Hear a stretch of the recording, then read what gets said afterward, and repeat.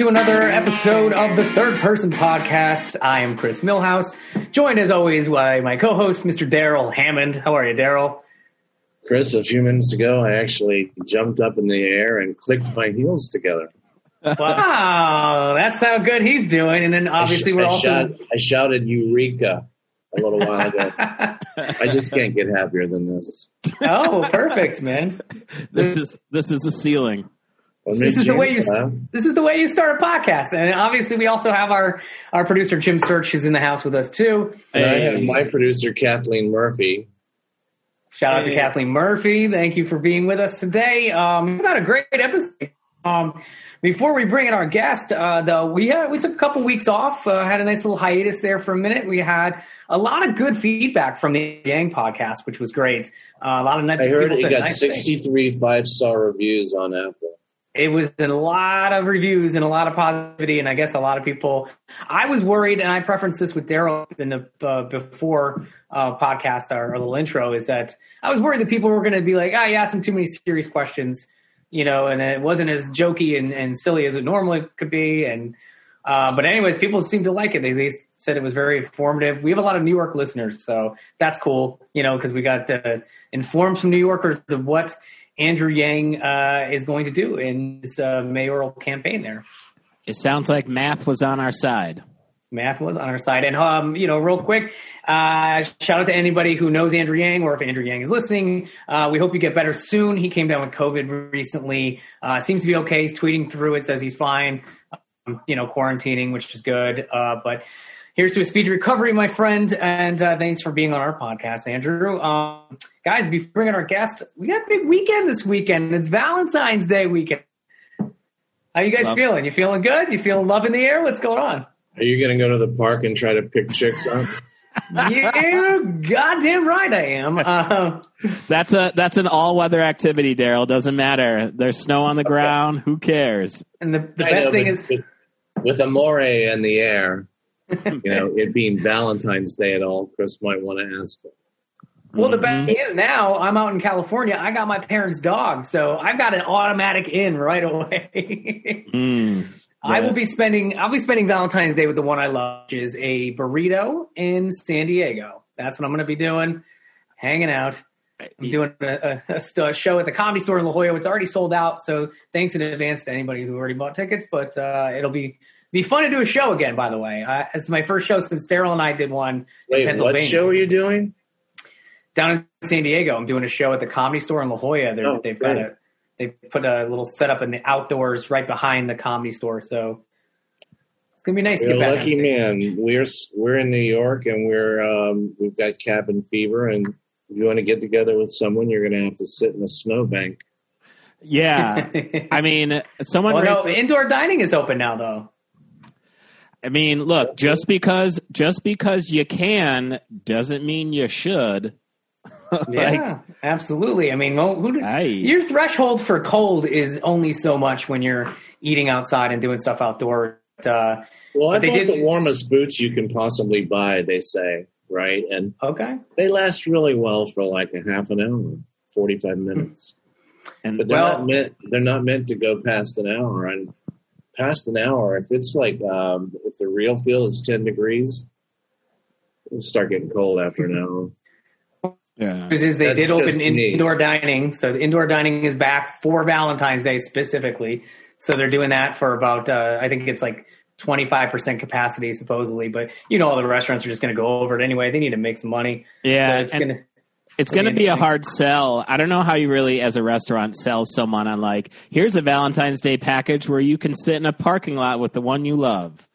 That's Would you like some? Spend your night with the one you love with plastic silverware. Enjoy your time together. Nothing says I love you like sitting in the gutter on Broadway. Like Frostbite. Yeah. Yeah. Frostbite really gets the point across. Need a good makeout spot? How about the bike lane? That's a great makeout spot. Love is crazy, man. Yeah. Speaking of love, I love this guest we have today. Wow, what a segue! I know, right? I should have my own show. Thank you very much on television somewhere. But yes, I love our guest today. He's not without his faults, man. This guy's been through the ringer. He's done a lot in his lifetime. He is a former 3-time All-Star in Major League Baseball, World Series champion with the 1986 Mets team, which was fucking bananas. And he played a long time with the Phillies, which is also a crazy team. This guy has stories.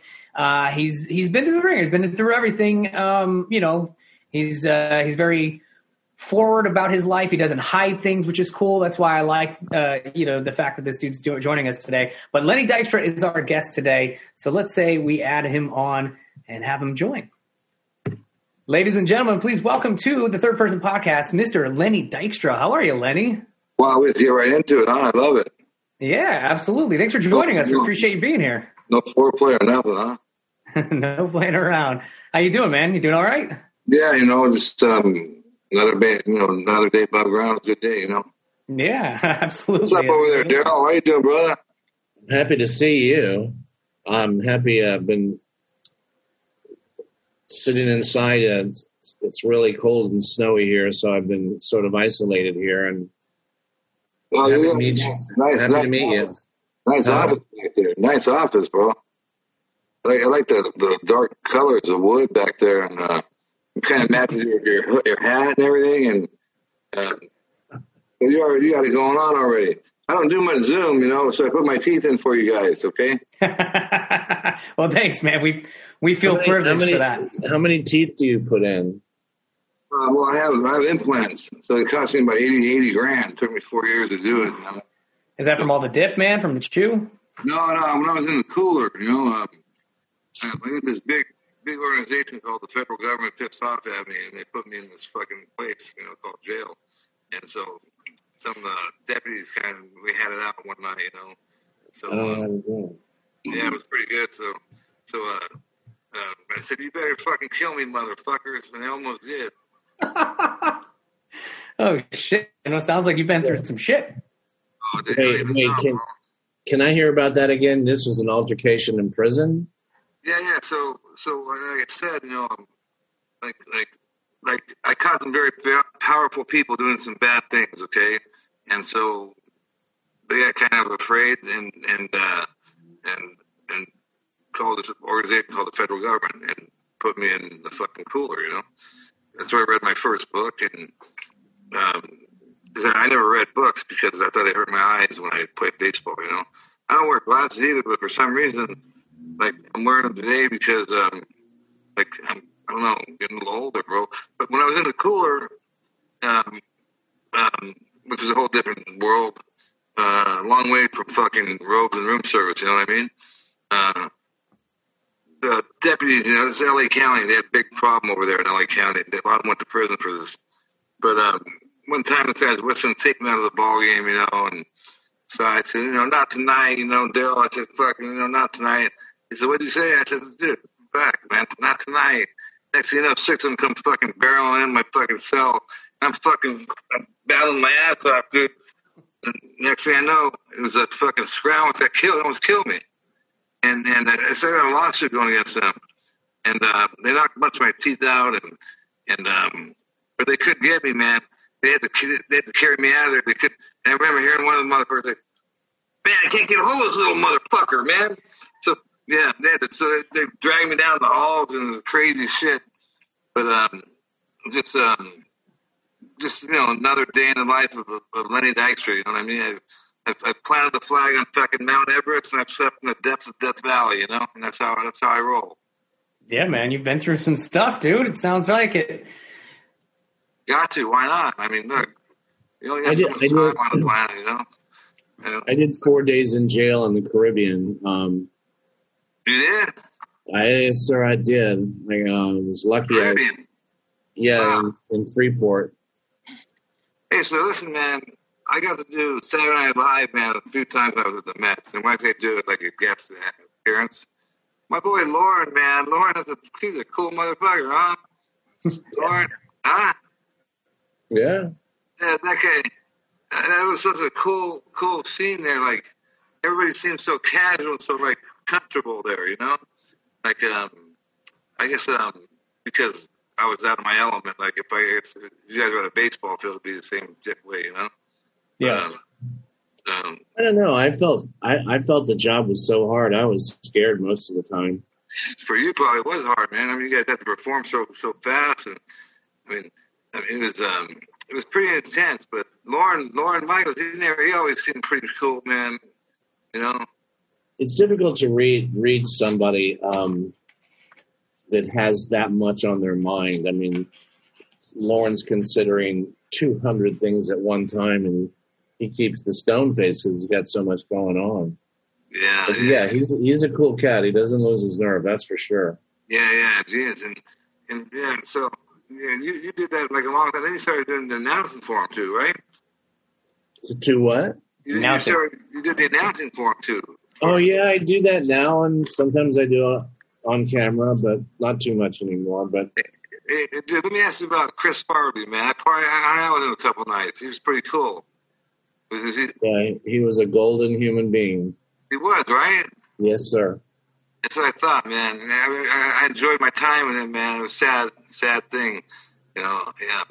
But I mean, you know, a lot of people don't know the acts of kindness that he was involved in. No, I don't want to, you know, out of respect for the Farley family, I don't want to tell stories that haven't ever been in the media, but he did stuff for people. You can feel it, man. You can feel it when I met him just a couple of nights over drinks. You know what I mean? You know, there's that realness there when you know he's telling you. It's not like the okay. Let me give you the charity, you know, hi and hello, or you know, it was real. Like you know, when we look, you feel it, and like there's a lot of life there too. You know, and anyways, I don't want to get on some subject that's sad, but he was. There was a tragic thing that happened, but like I said, I'm glad to hear that my read was right on him, you know? Oh, yeah. Yeah, I wish I could tell. He went out of his way to help people consistently, and I don't think I know people don't know about it. I found out about it because I was hanging out with him one night, and we were near Malachi's church, and we talked to some people from the church. I mean, the guy was a good dude. He was a decent soul. Yeah, he was. But I don't know, Spade, man. I couldn't get to read on Spade, though, man, you know. But he was on Speed? No, Spade. Oh, Spade, David Spade. I couldn't get a read on him, you know. I think he's probably not as outgoing or forthcoming, but also a really good guy. And yeah. Yeah, I met Spade a few times. He's nice. He's jokey if he knows you. Like if there's somebody that vouches for you, kind of with him, joke around with you. But otherwise, he keeps himself a lot. Like he's very like a introvert type of guy until he's on. Like and then when he's on television, he's got that funny, snarky, witty sense of humor to him. But he's a good guy. I met him a few times. David's a really nice dude. I think I've always said part of Lorne's genius is he can pick decent human beings to get in that biosphere under all that fucking pressure and not mistreat one another. I met some extraordinary people there over the years. That's for sure. Oh yeah, man. I was there. There was so many moving parts going on, dude. It's crazy, and it happened so fast. So when they say Saturday Night Live, it's really live, man. You know, and yeah. So. It's like game on. Let's get it like the game's on. So everybody's moving. But yeah, it's been that was like an awesome thing to look forward to on Saturday. You don't kind of have that anymore. You know what I mean? Like TV's different now. It's like baseball's different. I mean, baseball's like fucking a human Xanax now. You know what I mean? Yeah, but I mean, I think the hardest thing about SNL was the emotional. Just keeping your cool, but your emotions just by the end of the year it gets worn down and it adds up year after year after year. And emotionally, it's so draining. The tension of performing at that level consistently. You know what it's like here in the big leagues. Yeah, that's the pressure, and it's the pressure. And the thing is you know that you're in the business of entertainment, and without. Some people mailed in, some people care, and I care. So like when I played baseball, what I would do is after every game, I would go in my locker and I'd sit down in my locker by myself and I'd say, okay, if I was a fan, would I have paid money to watch me play tonight? That's kind of how I judge. That's how I kind of judge myself, And so the answer is yes, every time except once, Well, did you give yourself an A for effort if you played as hard as you could, or? Yeah, see what I mean is that's a good point you just made. I could still go 0 for 4 and still say I played the game right. I mean, because the game's hard. I mean, when you say hard, look, if you can just fail 70% of the time, just 70% of the time, you're going to be the best player in the league. So really, it's about managing failure is what it is. Well, it's a round bat. It's a round ball.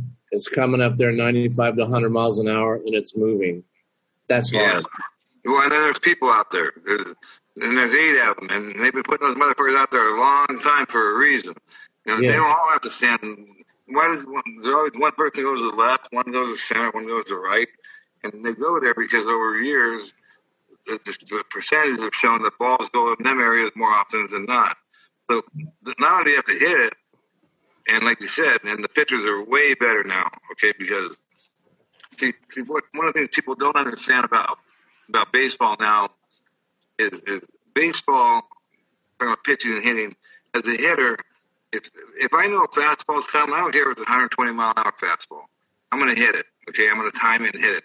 So pitchers have learned that when you're hitting, it's always about trying to get yourself in a predictable situation. Meaning get the count in your favor so you can sit on a fastball or get a certain pitch you can look for. Now, those pitchers, they're not afraid to throw a changeup 2-0, a curveball 2-0. What that does is throws your timing off, and so it deceives you. Yeah. They'll throw a curveball on 3-2. Exactly. And that damn curve is going, by the way, about 83 miles an hour. Yeah, so you know a little bit about baseball, I can tell. But see, the thing about baseball is again, and I don't say this to brag. I say it the other way. I mean, I led the major leagues in hits 2 years, okay? And I'm 5'9", and not because I was the best hitter, not even close, but because I figured out how the game works and how these percentages work, and it's all about math, okay? And it helps if you get a PI, a company full of private investigators too, to get dirt on umpires. Then you're really fixed, and you're really straight. You know what I mean? Chris, you got me up there, bro?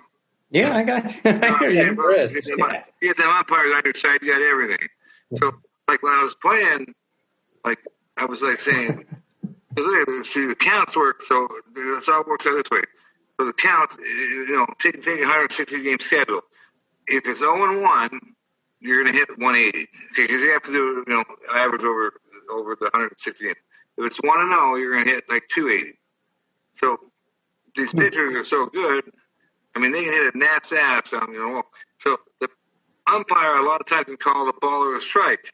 So I got tired of fucking walking up the home plate saying, "Hey, how you doing tonight? Everything good tonight?" And brown nose the umpire.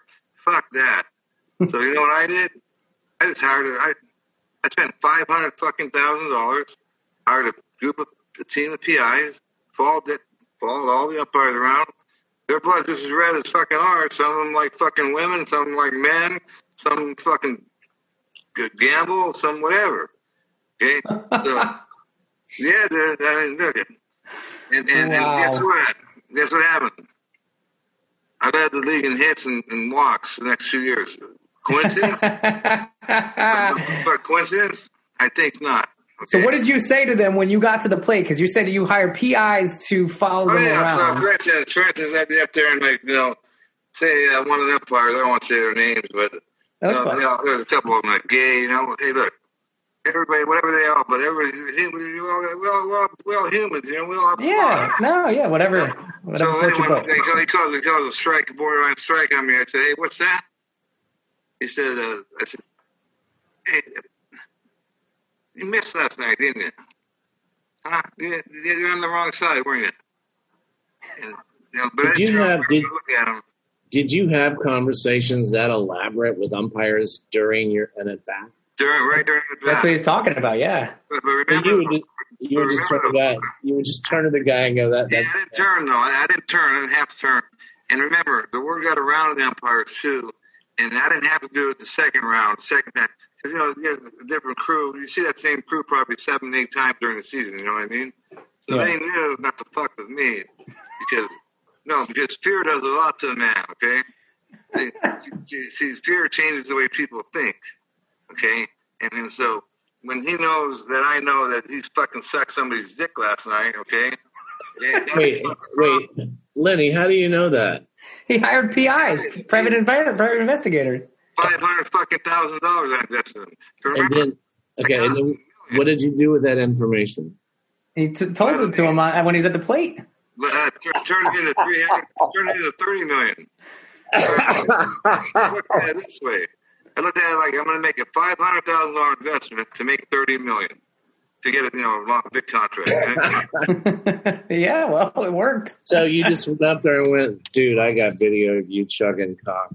Yeah, well, I mean, I wouldn't say that much, but let's say, well, one of the guys that was gay, I'd say, hey, we were in Houston, I think. I said, hey, bro, I want to I'd be at the dish like this, and I'd say, hey, bro, you sure that was a strike, man?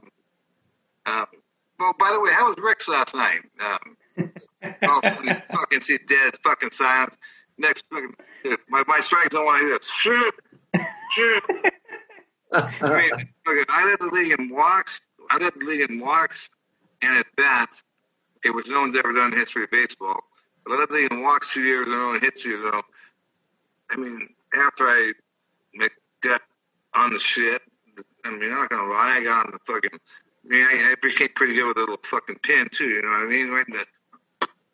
Oh, you got little steroids. You got, yeah. Why wouldn't I, man? Like, look. First of all, you're playing against these fucking Dominicans, that are out there playing baseball every day. I'm 5'9".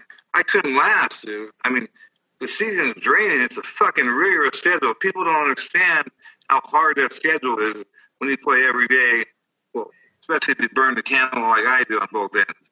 Okay, then you have to take a lot of amphetamines. Okay, so now the weight's pouring out there, and you get to August, the bat feels like a fucking tree trunk and fucking timber, dude. Okay, because so like in 1990, I remember saying, when I got traded to the Phillies, it's like they said you're gonna be an everyday center fielder before you got on steroids, and so I came out of the gates. I got traded with the Mets. It was Father's Day. We were playing in Philadelphia, and when I played with the Mets, they always platooned me. I played only against right-handed pitchers. And to make any money, you have to be an everyday player. So I kept telling them either fucking play me or trade me. So we're in Philadelphia on Father's Day, and it's a right-handed pitcher. And I got him 2 for 2. I don't know why, but after the second at bat, David Johnson, the manager, says, "You're done for the day." I said, "What?" He said, "You're done." So I go up the runway and sit in fucking pitch off watching the TV. And the great Harry Callis, he's one of the greatest. He's gone now, but was probably one of the greatest announcers ever. He did the halftime highlights for NFL. You probably remember his voice. I remember him. Harry Callis, man. Harry the K. Great announcer. We used to party together too, man. Yeah. He dropped trout with me one time in Houston. It was crazy. But that's another story. Yeah, it's a fucking crazy story. But anyway, I'm listening to the game. He announced for Philly, and he said, "A lot of action today around the bat here." He said, "Initials are LD." I said, "Fuck, I just got traded." So I'm sitting in my fucking little cubby hole, at the game ends. I'm waiting for the tap. I get the little tap on the shoulder. David wants to see in his office. So I go in there, and there's him and the Mackel, the general manager. And it was a trip, bro. He says, "Hey, listen, I want to thank you for helping us win the World Series. We just traded you to the Philadelphia Phillies." I said, "Wait, the team in the other clubhouse over there?" I said, "What do I meet him at home plate? What do I do? How does it work?" No, it was really weird, So you got traded. You got traded to Philly while you were playing the Phillies. Yeah, and they halfway through the game. That's so fucking crazy. It's crazy, yeah. But so I get there, and the team's bad, it's bad. And so the general manager was cool as shit. Lee Thomas, he said, "Look, you're gonna be our leadoff guy." So I come out of the gates fucking raking, if I can get to August, September, fuck it. I'm not a big guy, man. And so I literally just can't hold up. So I timber. I end up hitting like 240 or something. And, you know, he tells me, he says, listen, the general manager says, we're going to give you 1990. It was like mid-89, 90, in the summer of 89 when they traded me.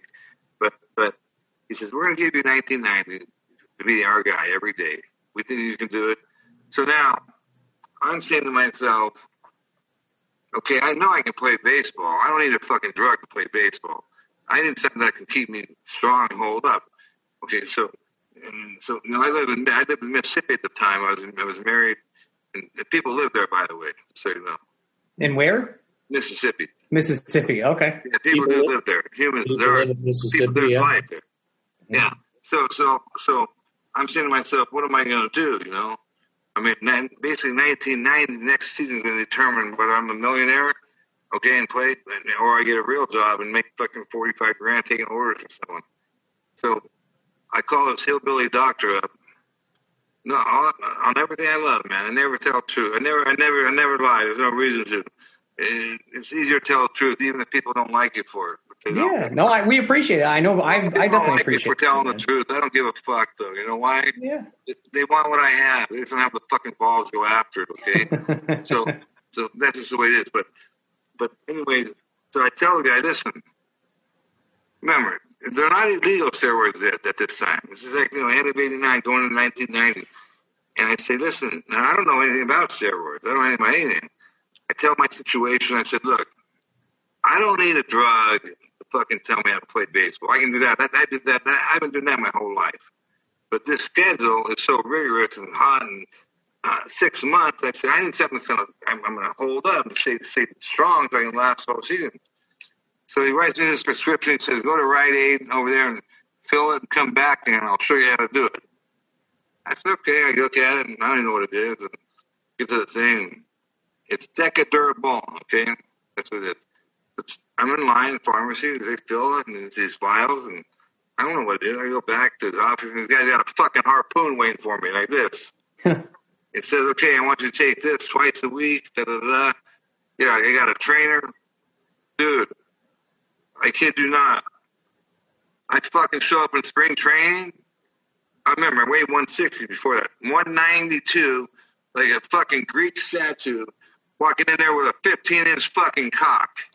Okay? and like this, motherfuckers. There's a new fucking sheriff in town, motherfuckers. And it ain't Reggie Hammond, okay? It's Lenny fucking Dykstra. Okay? And fucking, what do? Hold on. What do? I fucking lead the league in hits that year. Coincidence? I think not, okay? And I'm hitting 400 in June. And like I said, man, like, so I did whatever I had to do to stay on the field and to help support my family. And, you know, I probably, you know, a lot of probably 15, 20 paternity suits too, you know. That's part of the job, you know what I mean? Made a lot of deposits, bro, if you know what I mean. Oh, God. All right. I'm just joking about the last part. I know, man. And by the way, I haven't made a deposit in a long time these days. I'm old now, bro. Okay. So, you know, all I care about now is hearing these words. I can't believe I'm doing this. Okay. It's a thrill of the kill. So, you know, Daryl, I got to take a dick pill. It's a big process now. Fuck all that, man. It's too much fucking work. It's just a thrill of the kill. I can't believe I'm doing this. I'm good. Well, I mean, think about it. I'm right. Am I right about this or wrong? If you think about it, pussy, okay, is literally the most powerful thing. It makes people make bad decisions. In fact, empires have fallen over it. Okay, now and again, whatever people like, they like. But I like strange pussy. Okay, you know, I like to check out the slut. You know, just a lot of different things. But normal though. But a normal dude, not into weird shit. Like I tell my chicks, don't tell me to pull your fucking hair. Don't tell me to choke you. You put your finger near my ass, I'll break it fucking off. Okay? You're a wild man, Lenny. What is Lenny? What does ATM mean? I'm gonna get that cat right. Is that ass to mouth? We all know what it means, Daryl. Hey, Daryl, man. Hey, so I got censored last night. I was telling you guys. I did this big interview, this radio interview on WFAN. Yeah, you got censored with Craig Carton. So I told all the people what really happened with the Mets, and with Darling, and how the Wilpon sold, and I basically told them the truth. Okay? What's the truth? So you're talking about how Wilpon sold the team, the Mets. Well, the truth is this. I mean, look. What's the truth? And by the way, not only do I challenge anybody and everybody, anybody above ground to prove me wrong, they can't prove me wrong because I have all the facts. So Ron Darling, okay, he wrote a book, okay? He wrote a book in 2019, and, right after the opening day, the excerpts came out, and Darling held these crazy-ass comments about me, saying, like, I was, in Game 3 of the World Series in Boston, I was calling Oil Can Boyd all these racist names, and it was crazy. And so that's not true. None of that is true? No, first thing that happens is all the African-American players, my man Strawberry and Gooden and Mitchell, they come out and saying, Darling's full of shit, he's a liar. Okay. Backman, Don Deckhater says he's crazy. So now the fans are fucking taking Darling apart. Remember, he's an announcer for the Mets. He's their main announcer. So they're shredding him, okay? And there's no end in sight. So what's he do? He takes the only thing he could do, and that's he takes a leave of absence because, he said he had, cancer. Okay, what a coincidence, okay? So, even I had to lay off him because that's a sensitive situation. So he got what he wanted. Okay, the fans turned pity and feeling sorry for him. But see, he picked the wrong motherfucker as an enemy. Okay, me. Okay. So, because I know that motherfucker, and I watched him, and I knew him. And that motherfucker had an cancer. So the bottom line is, after fucking months of grinding, I got the fucking facts, real facts. And I told I wrote an email to Jeff Wilpon. And I told him, I said, you're fucking in on it, man. I said, listen to me, man. I said, the Wilpons, so, I wrote a letter to Jeff Wilpon, and I told him what happened. And Are you saying that Ron Darling was lying about having cancer? Ron Darling's fake cancer. Ron Darling right now is a fraud. Ron Darling has cancer like I fucking, like I'm playing fucking quarterback for the Jets next year, okay? And he has no fucking cancer. Well, what was your proof? Like, how do you know that he faked it? Because he panicked, dude. He had a doctor. Because he kept saying he would never name a surgeon. And see, Darling, he's a Yale guy, Mr. P. I nicknamed him, Mr. Perfect. And see, if Darling had fucking cancer like he said he did, and after the surgery, he would have sucked that fucking surgeon's cock, saying, this guy saved my life, and he had a bunch of kids around him. But he kept saying, my doctor, my doctor, my doctor, my doctor. He wouldn't say who the doctor was. The doctor was my doctor, my doctor, my doctor. Plus, I know Mr. P. Okay, he would have had a big fucking started a big cancer, fucking whatever. He's a politician. I said, you get that fucking far up there. The second half dick he does again. Anyways, so the bottom line is, I put the pressure on his attorney. His attorney's an egomaniac. Had a case in 5 years ago. So I keep calling this fucking guy up. He panics, bro. Writes a fraudulent letter. Writes a letter from a Dr. John Olitching, okay, who was a team Mets doctor. Fake letter, dude. Fucking, and all the dates. Now, remember, that letter is the Bible now, because you have to use them dates that the doctor says, he was during. So, no, that's one of the stories, okay? So now, the Wilpons, now, they have to make a decision, okay? They have to decide if they're going to discipline him, which they should have, because you can't lie to the fans. I mean, tell the fans you got cancer. This motherfucker got 5,000 letters a month coming in to him saying, what an inspiration you are. You give me hope. You He gave you a fucking dick in your fucking hands, what he gives you. He's a fucking fraud, man. And so I told him, too, I said, listen, motherfucker, I'm going to make it my mission on Earth to fucking prove you fucking lying motherfucker. And I don't give a fuck about what you said about me. It's the fans. You're playing the fans who make baseball and who pay their fucking salaries, okay? That's who got hurt the most. And still today, it's ongoing. Yeah. It's still going today because... Is Darling still the announcer there? Yeah. Okay. It got too far in. They've got too far in. So... Because the Wilpons don't own the team anymore. They sold it. You know why? You know why? Me. That's why. You? Yeah, me. And by the way, it's fucking truth. Because I went to the commissioner and I said, Major League Baseball, the most important priority is the integrity of the game. Okay. Yeah, you have these owners who turned a blind eye to a guy fucking faking cancer. So one of two things are going to happen. You're going to force him to sell this fucking team to my boy Steve McComb, okay? I put him in there too, the billionaire. Yeah. I'm a whale hunter, bro. The fans seem to love this new owner, by the way, for the Mets. Yeah, well, I put him there. So they should. So he got threatened recently. What did he get threatened over? Yeah, he was like life threats. Bullshit. So check this out. Death threats. So I write a letter to. You remember when Cohen was going to buy the team? I don't know how much you guys know about the Mets and all what happened, but he was in long negotiations with the Wilpons.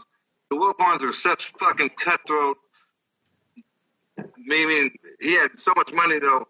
He was going to agree to the deal, but it was just too much. They wanted control for 5 years. So at the end of February, he announces that the deal is off. He's walking away. And, Stephen Cohen's a big hedge fund guy in New York. He loves the Mets. It was his favorite team growing up. He wanted to buy him. And with all that money, couldn't do it. So he announced he's walking away, okay? So I write a letter, an email to I'm not going to say the guy's name, but his main lieutenant, and say, listen, man, I got a way where I can get our boy back in. It's a game changer. I'm going to force the fucking Wilpons to sell, okay?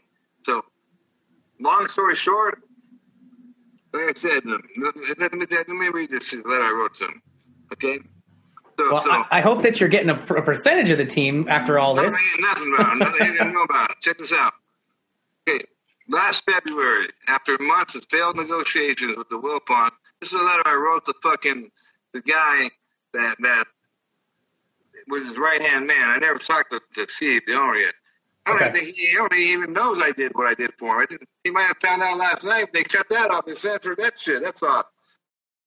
So I wrote this guy a letter and said, last February, after months of failed negotiations with the Wilpons on behalf of Steve Cohen, the deal I believe blew up. Headline said, at this point, Steve Cohen walks away from Mets purchase. I said, I believe it's safe to say any hope of Steve Cohen buying the Mets was all but gone, dead in the water. Wouldn't you agree? That being said, I said, what if, just a few months later, in early 2020, Lenny Dykstra promised Stephen Cohen the following. Hey, Steve, got some great news for you, bro. I know it's going to be crazy. It sounds crazy, but in a matter of months, you're going to be the new owner of the New York Mets. Yeah. I know it's hard to believe. It's only been months since your attempt to buy the Mets fell apart. That's true. But stick with me, brother, okay? It's real, Steve. In a matter of months, you'll be the new owner of the New York Mets, and it gets better. The purchase price will be $300 million less. So far, so good, Steve. We cool so far? Okay. How about this, Steve? Yeah, you're going to take control of the team immediately, too. Oh, another thing. You want to buy SNY? You can buy them, too. That's the TV station. And wait for it, Steve. Wait for it now, because here it goes, ready? It gets better. The deal will be completed by the end of the summer. Yes, Steve, you are only a few months away from being the new owner of the New York Mets. So you wrote that before he got it. Fucking said, look, if someone would have told him that at that time, he would have said, take this motherfucker to the fucking insane asylum. Yeah, but it came true. Guess what, bro? Every fucking thing I just told you came true. Yeah, well, that's great, man. Every fucking thing I just told you came true. Lenny Dykstra, Nostradamus over here. He predicted everything. How'd that come true? Because you had insider info. How the Wilpons go from being, listen, they hated fucking Cohen, too. They got ugly at the end. So what I have to do, then I had to force the commissioner to have a highest bid contest because no one's going to outbid my boy Cohen. So for the first time in history of fucking Major League Baseball, the sale format is the highest bidder. Okay? Okay. Guess who's been Cone. Okay, now. And all of a sudden this. The Wilpons, who are shrewd motherfucking negotiators, are fucking cutthroat. What made them all of a sudden turn on a dime to be these nice guys, take $300 million less, not have control of the sale, and like because really? They had proof. Because you had proof about the Ron Darling shit. Because Commissioner forced them to do it. Okay. Now, and like I said, so it all ties together with Darling. So I use the leverage I had on Darling. Okay, who's the fucking lying cocksucker, fucking fraud. Cancer. Tell us how you really feel, man. Dude, it's not about me either. You know, the thing is, it really isn't about me, man. It's about the fans, man. If he's lying, if that's fucked up, that's really fucked. Yeah, I played for the fans, man. You know what I mean? And like the fans, and that's the fucking. They're getting hurt. They're getting no. Yeah, that's. When I come out and say this shit.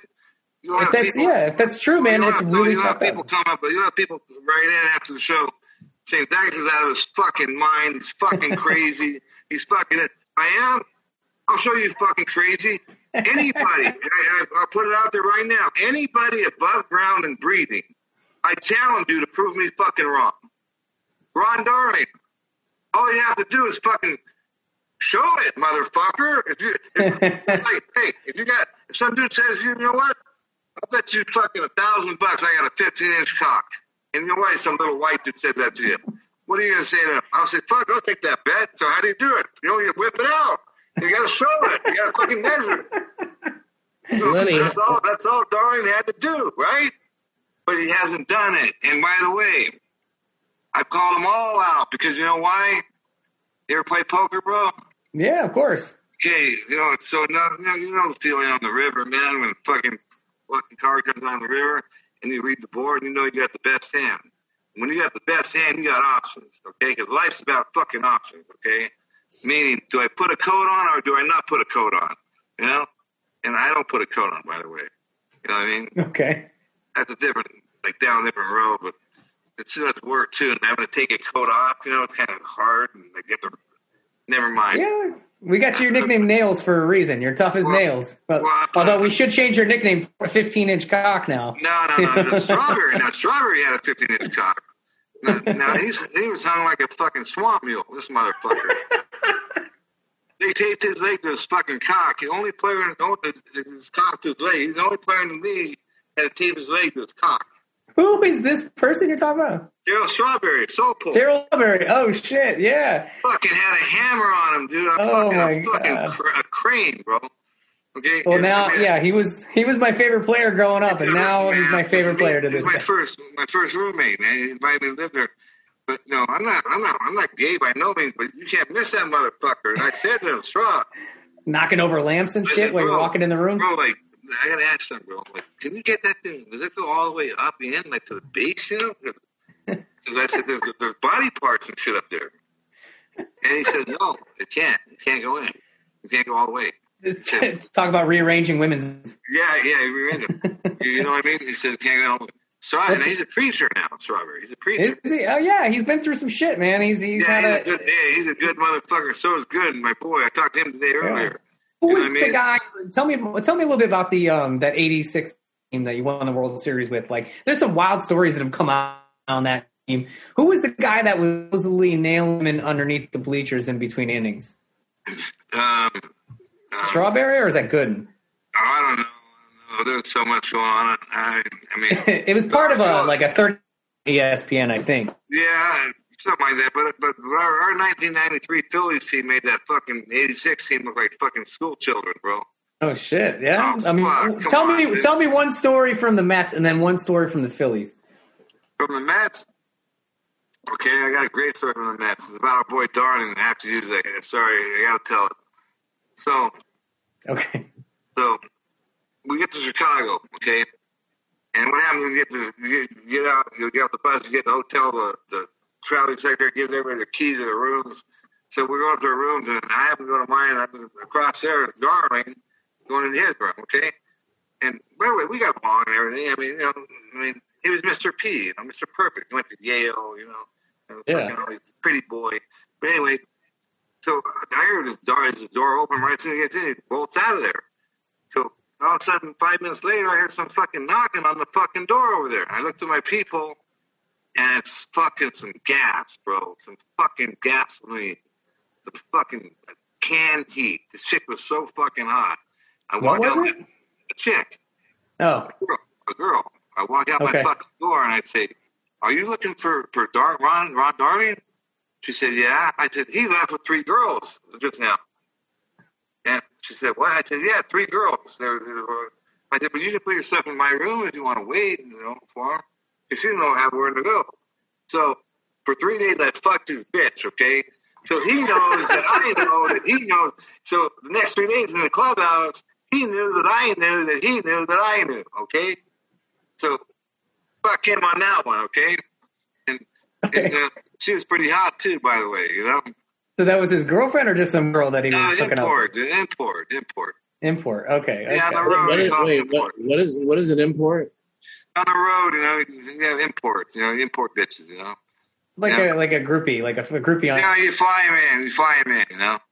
But see, I got smarter though. When I got the Phillies, when the Phillies came, instead of fucking, remember, I'm all about fucking getting to the result the fastest way. Okay, that's good and bad. Okay, but so when I got the Phillies, I'm making this money and all this stuff. I had all my boys bring the fucking bar to my fucking presidential suite. See, I never stayed at Team Hotel when I was with the Phillies one fucking time. I always would take the best hotel in the city and presidential suite, have my team set it all up, and they'd gather up all the pussy. So now when I got home, I'd be at the party that was on, okay? I mean, when the game was over, it was on. I didn't have to go to a bar fucking trying to yell, "Hey, what's your name? Hello? Hey." Fuck that shit, man. So the table was set. Except Mitch Williams pitch, man. My chicks even would get pitched, but Mitch Williams would pitch. Because he could never end the fucking game, bro. But anyways, so with the Phillies, remember I told you about how I judge myself? Like, after a game, I always say, okay, will I pay phantom money to watch me play tonight? So the one time that I said no was, and in my career, as you get older, what a manager will do is they'll give you a Sunday day game off after a Saturday night game. So you get 2 days of rest. So for Fergosi, our manager, who was cool, and he knew the deal too.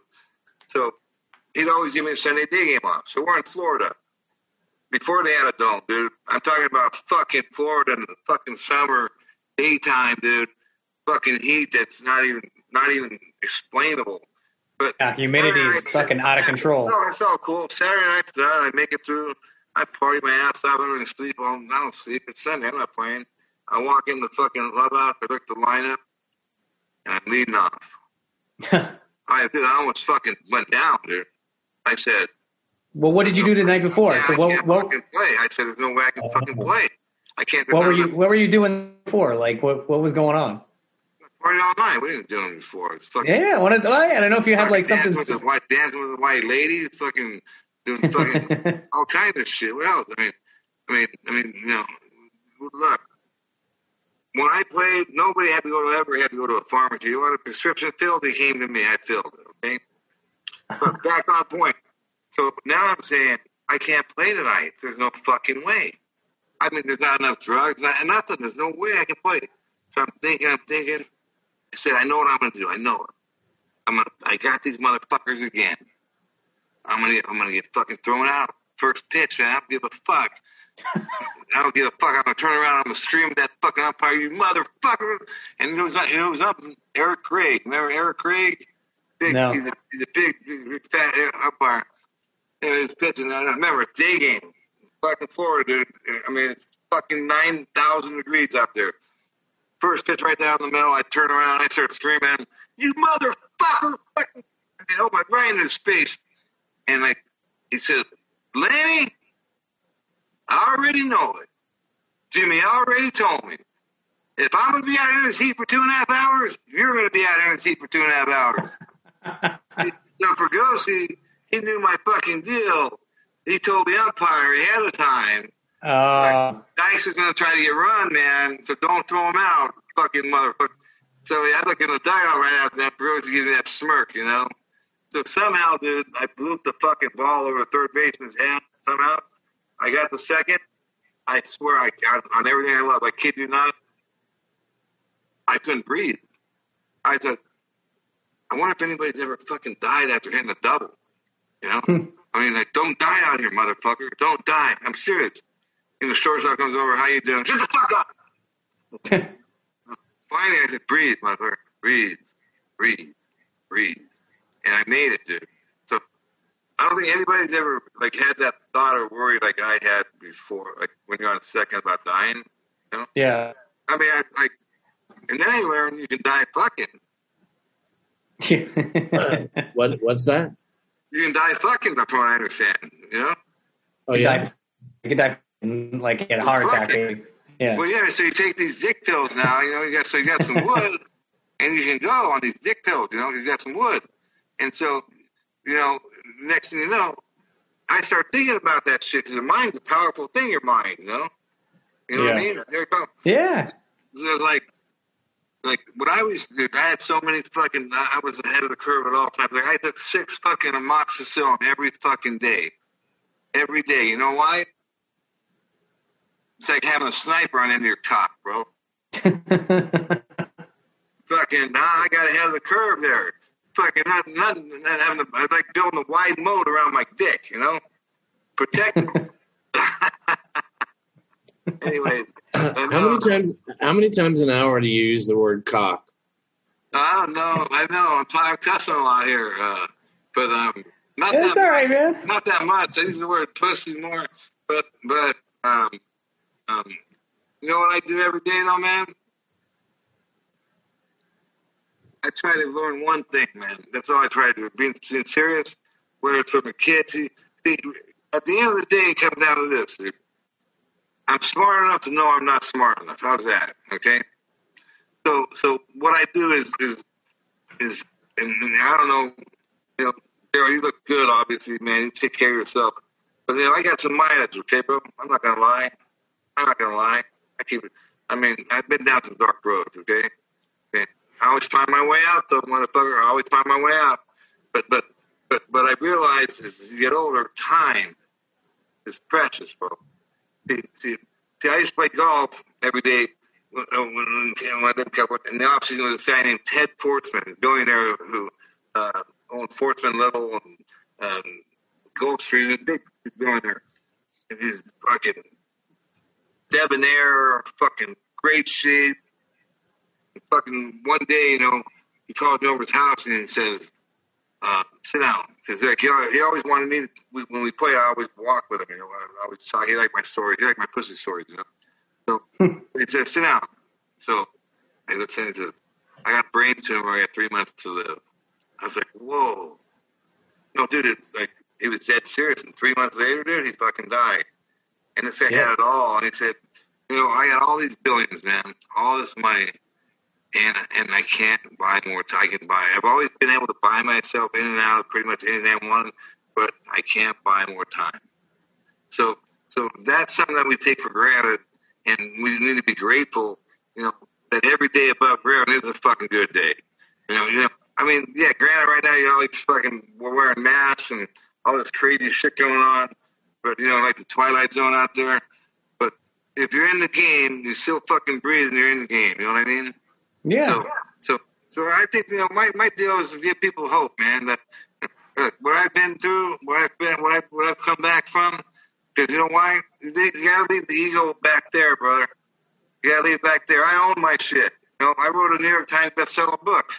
If somebody would have told me fucking that when I was playing, I would write a New York Times bestselling book, I'd have laughed my fucking ass off. The only way I passed English in fucking high school was I fucked my English teacher. Can I ask you a question? Truth. You what? Okay. What is? I wrote a New York Times bestseller book by myself. I had a ghostwriter, but he couldn't write in my voice. I was gonna hang my balls out there. I I fired him, in the middle of the fucking thing. I said, look, not your fault, bro. Like, God himself couldn't write my voice. So I called my editor up, biggest editor in the fucking planet. Got more #1 sellers from HarperCollins. I said, hey, Peter, there's been a few changes, bro. Here's the first one. I fired the ghostwriter. I'm writing the motherfucker myself. And it gets Good quiet. For you, man. Good for you. And then it gets quiet. It's quiet. I said, Peter, you stick with me. You fucking stick with me. I'll get you a bestseller. And I got him a New York Times bestseller, bro. Well, let me ask you a question real quick before Daryl asks his. Do you think that with everything you've said, because you said some shit in that book, man, you've said, some things that people weren't happy about. Do you think that hurt you for getting into Hall of Fame? No, I didn't. I wasn't even qualified to get in the Hall of Fame. In fact, my MO was hit 300, get a 3-year contract, party for 2 years, go on the deal for 2 years. So you never cared about the Hall of Fame? You didn't give a shit? Well, I didn't qualify for the Hall of Fame. I was in the Hall of Fame for fucking chasing pussies, brother. The Pussy Hall of Fame. Pussy Chasing Hall of Fame. That's where Lenny Dykstra is, apparently. But yeah, because, you did talk about steroids. I'm going to have cigarettes like Daryl got, man. I'm going to have a cigarette, man. I'm in California out here, man. Fucking bunch of fucking tree-hugging motherfuckers. Land of the Great Pretenders. Fucking La La Land. Fucking they're your friend. They find somebody better. All the dudes have shoe polish in their fucking hair. Bunch of pussies, man. All the chicks got the big bolt on. Yeah. Anyway, so what was Daryl, what was your question for I want to know if you follow current events in sports, like the NBA is going to start playing the national anthem before every game now. Do you think about stuff like that? No, not even. I don't think about it at all, man. I don't. You know why? I don't even watch baseball anymore, man. Like, baseball, it's hard to watch, man. It's fucking, it's painful almost. It's like a human Xanax, man. It's like, and then, I don't know, man. I just know one thing. This fucking Tom Brady, man. Finally something like somewhat, this guy's life's too good, man. 43 years old. He's still winning World Series. He's married to a fucking model. But I guess he had a little bit, buzz last night, he was a little hammered. There's a video that came out of him. He couldn't walk straight because he was shit from partying to celebrate Super Bowl win. Yeah, he was on a boat. I celebrate Super Bowl win. I fucking celebrate every fucking night. How's that, man? Yeah. Yeah, you got to give him credit. He's won 7 Super Bowls. And, man, I got to give him more credit, dude. Did that shit on his own terms. That spiral he throws, that fucking looks like pussy coming at you, doesn't it? Looks so fucking easy to catch. Huh? Well, what? What's so easy to catch? No. Tom Brady pass. He throws that pass. Oh, It looks like pussy. It looks like the beautiful pussy coming at you, doesn't it? How can you miss it, brother? How can you miss it? Lenny Dykstra, you are a wordsmith, my friend. You are a wordsmith. I'm sure that's how they coach the players too. Yeah. Well, I like King C. You know what I mean? King C. Well, we mentioned something about like the you can't watch the games anymore in baseball. Like, the game has changed a lot. Like, they just announced yesterday that there was a leaked email in Major League Baseball that said they're now going to make the balls heavier because they want less home runs. So they're now whatever the fuck they want, dude. Yeah, they're fucking with the ball again. That's what's so laughable about the game. Look, the steroids, they needed the steroids to the fucking strike, which I ended that fucking thing personally, single-handedly ended that fucking strike. That's a story for another day, okay? But okay. Like I said, I don't fucking lie. You know why I don't lie? I don't need to lie. You're very honest. If nothing, you're honest. What I have to say, then fuck you. Because you know what? I ain't worried. I got enough friends. I don't need more friends. It's like when I'm walking, somebody says, "Hey, how you doing today?" I'll stop them and say, "What'd you say? How am I doing today?" What the fuck you ask me how I'm doing today? You don't give a fuck. I don't give a fuck how you're doing. You don't give a fuck how I'm doing. So you're wasting my fucking time. Oh yeah, you definitely picked up some personality traits of living in New York and Philly. I told you my nickname, right? King Cock. You know. Look at my credit card. What is your nickname? King Cock. King C for short. King Cock. Look. See? King C. I see. Yeah. No. Yeah. I got. Hold it higher. Hold it higher. Well, there you go. King C. Great. King Cock, man. Look. Yeah, that's my Visa card. Black card. Talk about bragging rights. Nah, dude. I'm more of a fucking. I'm more known for my artwork, if you know what I mean. You know what I mean? I'm a fucking artist, bro. Like, as long as the canvas is clean, I can't do my fucking work if the canvas isn't clean. Okay. So, cause dude, listen. So, a couple things going for me in that department. So, when I was in high school playing football, without the pads, I don't catch a pass. Me and the guy collided. I almost bit my fucking tongue off. I swear to God, in high school, and my tongue was barely hanging on. I swear. They took me to the hospital. 12 stitches. I told everyone go in and out. So I got this little fucking little ridge in my tongue. That's one of the things. And then my teeth. Okay, was happening. So watch this, bro. So a chick saying, "Look," and I go like this. Look, check it out. I go like this. So now, dude, he took his teeth out, man. You do that. Hey, you do that. I want to pass how fast I go back in, bro. There you go, man. Hey, so what I'm saying is, there's nobody better out. Dude, I'm like Picasso, bro. He's a Picasso with the ladies, man. Dude, listen, but there's been some of them I've had to say. Any odor? You see that fucking door over there? There's a handle on that fucking door. Turn to the fucking left, follow the exit sign, get the fuck out of here. Casanova here, man. I mean, you're going to have no shortage of suitors for Valentine's Day. Hey, again, I like that, the wordsmith. I like that. I learned that today, wordsmith. Lenny Dykstra is dead. That's one thing we learned today. Yeah, I told you I'd be on your show, man. Look, at the end of the day, you got these sport people that play sports. You met these people that come on Saturday like, they put their pants on one leg at a time so anyone else. I mean, look, granted, I hit some home runs when it mattered, okay? I mean, that's the key. You got to have somebody that hits shit when it does when it matters, okay? But see, I'm not, like, I got probably two real friends I call friends. A friend to me is somebody take a bullet for you, Somebody to be in your foxhole, you know what I mean? That's the kind of guy I am. I'm loyal to the fucking team. You know what I mean? I heard you were a great friend to, I heard you were... left the building though, bro. Especially out here in California, all these fucking pussies. Oh yeah, dude.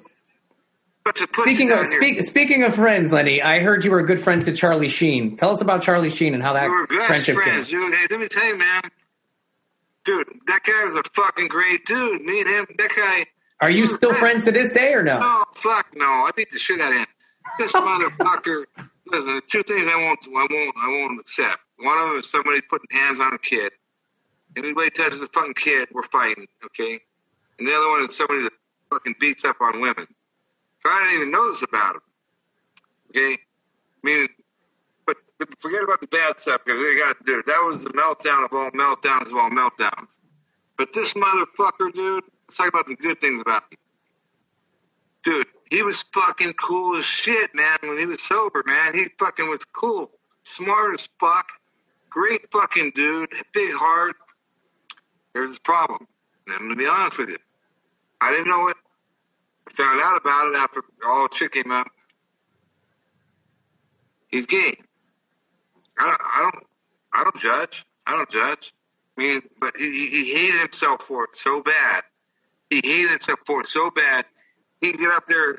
There was times, I probably saved Charlie's life 10 times. I'd go up and he would let no one was allowed up in that room. He'd go up in that room for 10 days, And the last time I went up there, I said, all right.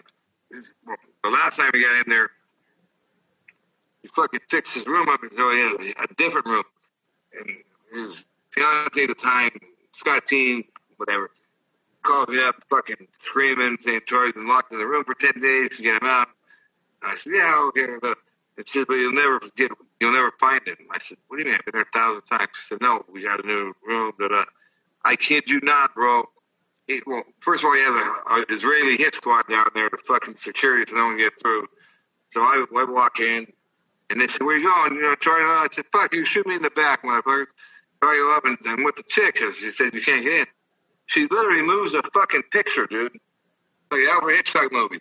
Puts her hand on a fucking thing, puts in some code, and a bookcase fucking moves over. So, oh shit, so it was a hidden room. So Charlie was holed up in a hidden room. And I walk in, and there's Charlie with his fucking,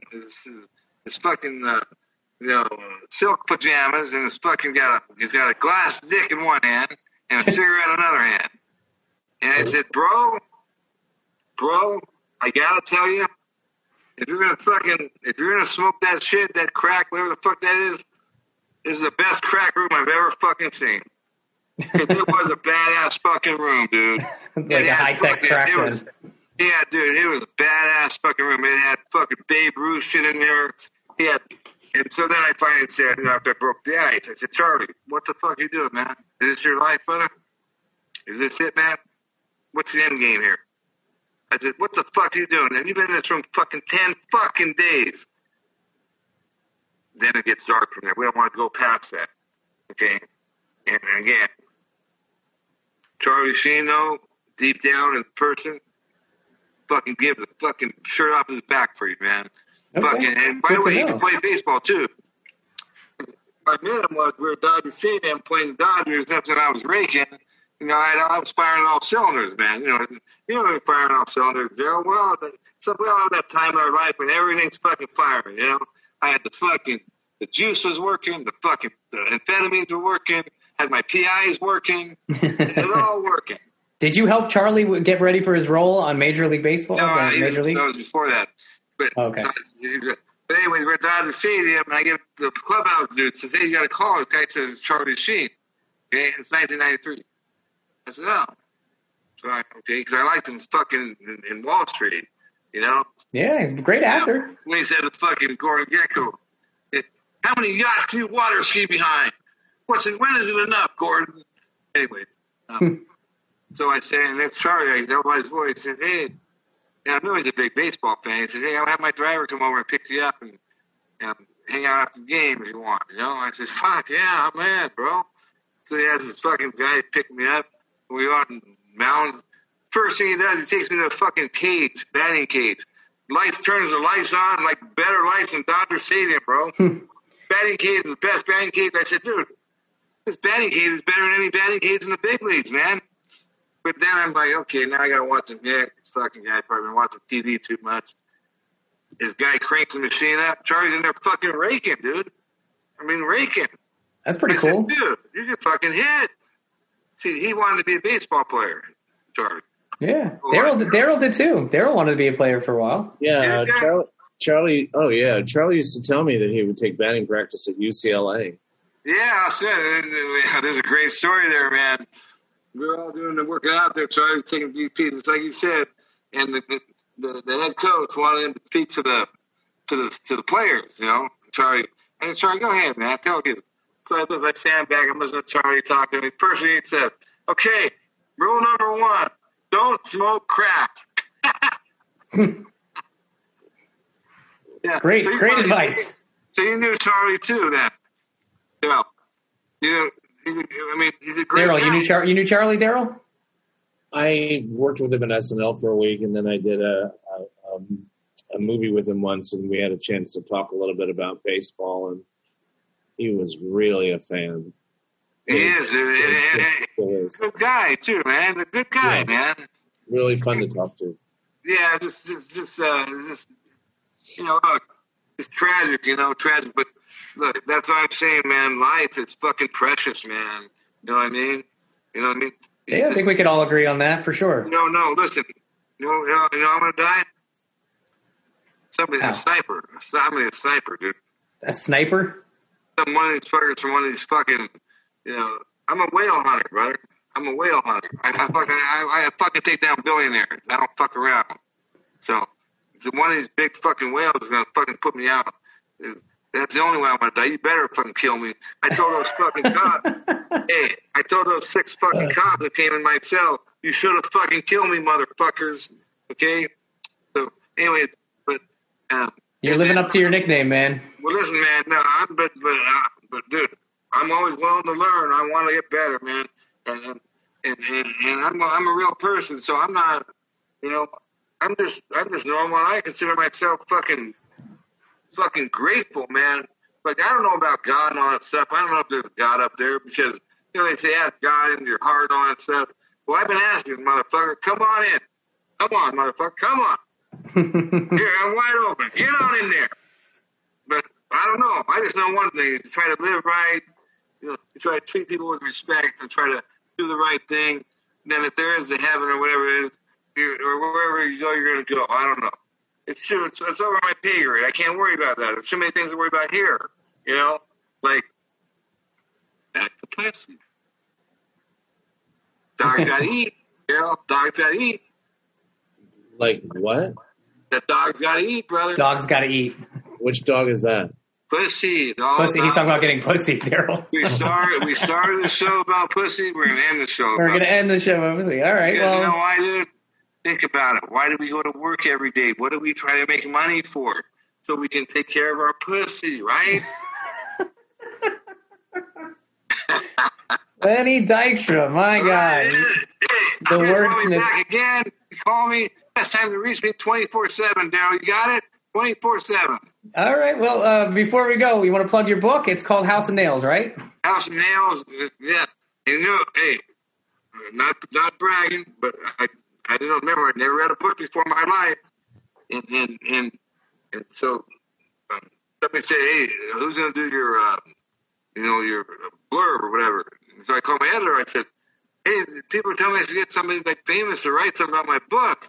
Yeah. And he said, "Yeah, that'd be good." And I said, "Well, who do you want? Who do you want?" Well, he said, "Living, fucking Stephen King, of course." I said, "I got you, bro. I got you." So I got him. Stephen King. You got Stephen King to be part of your book? Yeah, the first time he ever did it in his life. On the book it says, tough, straight, upsetting, and strangely beautiful. One of the best sports autobiographies I've ever read. So that's so Stephen King, isn't it? Strangely beautiful. All right, yeah. Just walk down some of them roads I've walked down, bro. We walk down them roads, okay? Yeah. And I said, what about the back, man? Should we get something for the back? What about an actor or somebody like that? I don't know. He says, well, Jack Nicholson. I said, done. I get that motherfucker too. You got Jack Nicholson to be on your book too. Yeah. See, I was taking Dodger Stadium all the time, and he loved baseball. He's bringing his son out there, and I always say, that's your old dad played, son, at second base. Nicholson was so fucking cool, dude. So I drove to his house on that one, and he said, I'll do it. He's never done anything. I said, what do you want me to write? I said, I don't know. He said, all right. Fuck it. Nails nailed it. He said. So that's it on the front. Nails nailed it. Yeah. And he always going to see him. He said, where's old Nails? But Nicholson, like, you don't think of the dude as 80 now. You know what I mean? Just like, he was just so fucking cool, Yeah, he still is, man. He's a legend. He's a guy who's been around for a long time, Let me tell you about a legend. Oscar award winning. Let me tell you about a legend, and we'll end it with this, because I got to go. Sure. Which reminds me of a chick. Okay. Yeah, I'm sorry it had to hit me. From Newport Beach, this chick, spoiled little bitch. Her name was fucking, her name was Poppy. Poppy had the best natural rack I've ever seen. Okay? And so, I'm 16, 17 years old. We start hammering away, and she says, I gotta go. I'm gonna go. I'm like, what the fuck? Where are you going? What? She meant she was gonna come. Oh, okay. Yeah, so I gotta go. So I like that, see? There you go. So back on point. We were talking about something else, so... Lenny Dykstra, like I said, a wordsmith here. All right. Wordsmith, please. Yeah. Hey, dude, you got nice clean covers back there, brother. Nice white fucking enamel back there. Fucking nice, man. Yeah, that's I'm Get the fucking molded down there. Fucking all right, man. Not a bad setup. Working over there. I love that fucking dark wood. Where are you at right now? I'm in my apartment. New York City, Manhattan. City. Yeah. Fuck. Oh man, that's my place, brother. City. Where are you? Where are you, Lenny? fucking Westwood, man. Westwood, up in L.A., out on the west side. UCLA, yeah. But, gotcha. I came here because I'm out near Sorority Road, and this fucking virus fucked everything up. What the fuck? Screwed up your chance to pick up chicks, man. New York is the best, brother. He's in the best city in the world. But last time I was there, this virus, it was a trip, man. I was like 10 at night. I'm walking on the street. No one's on the street. I hear a fucking bottle hit a trash can. It was like, Warriors, come out and play. It's creepy, man. It was creepy, huh? Real creepy, you know? But dude, that virus don't want no part of my ass, so let me tell you that right now. Yeah, you do too many drugs that can ward off the virus, huh? That virus don't want none of me, dude. None of me. You got to fight through that shit. You know what I mean? Go. All right. Well, you're tough as nails, man. That's for sure. I'm not tough, man. I'm not tough. You know what I am, man? You know what I am? I'm just a fucking. I'm a fucking. If I'm on your team, then you're going to be in good shape. If I'm against you, you're going to fucking lose. Okay?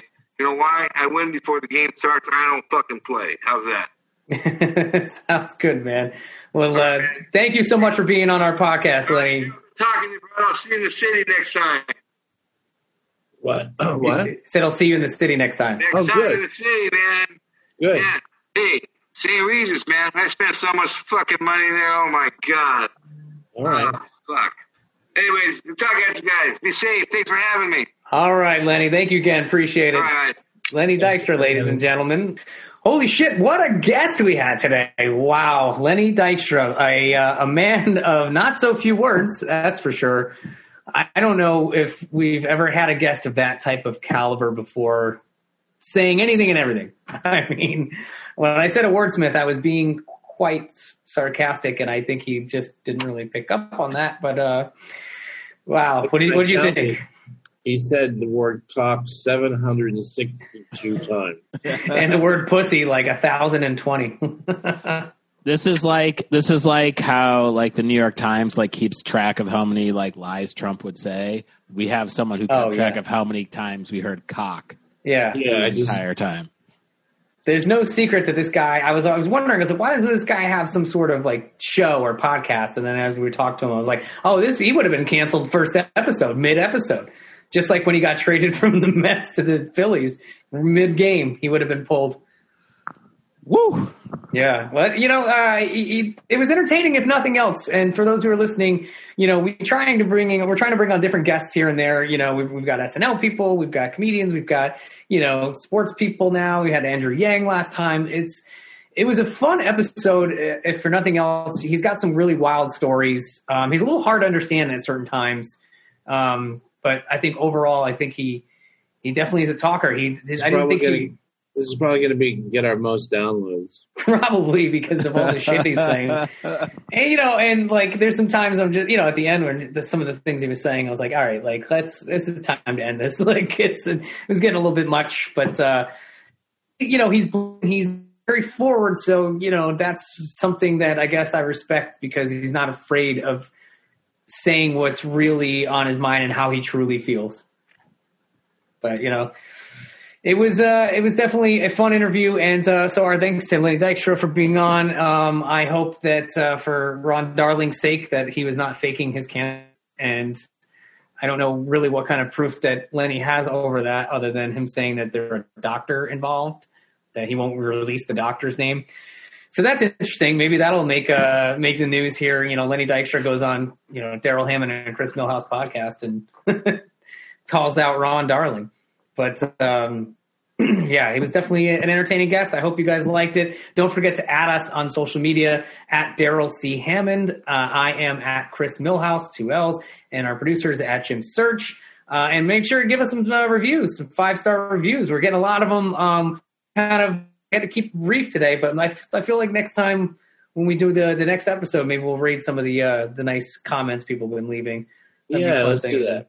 So that way we get back to people who have taken the time to be nice and listen to our podcast. So thank you again for listening, guys. Make sure you share our posts and tell your friends.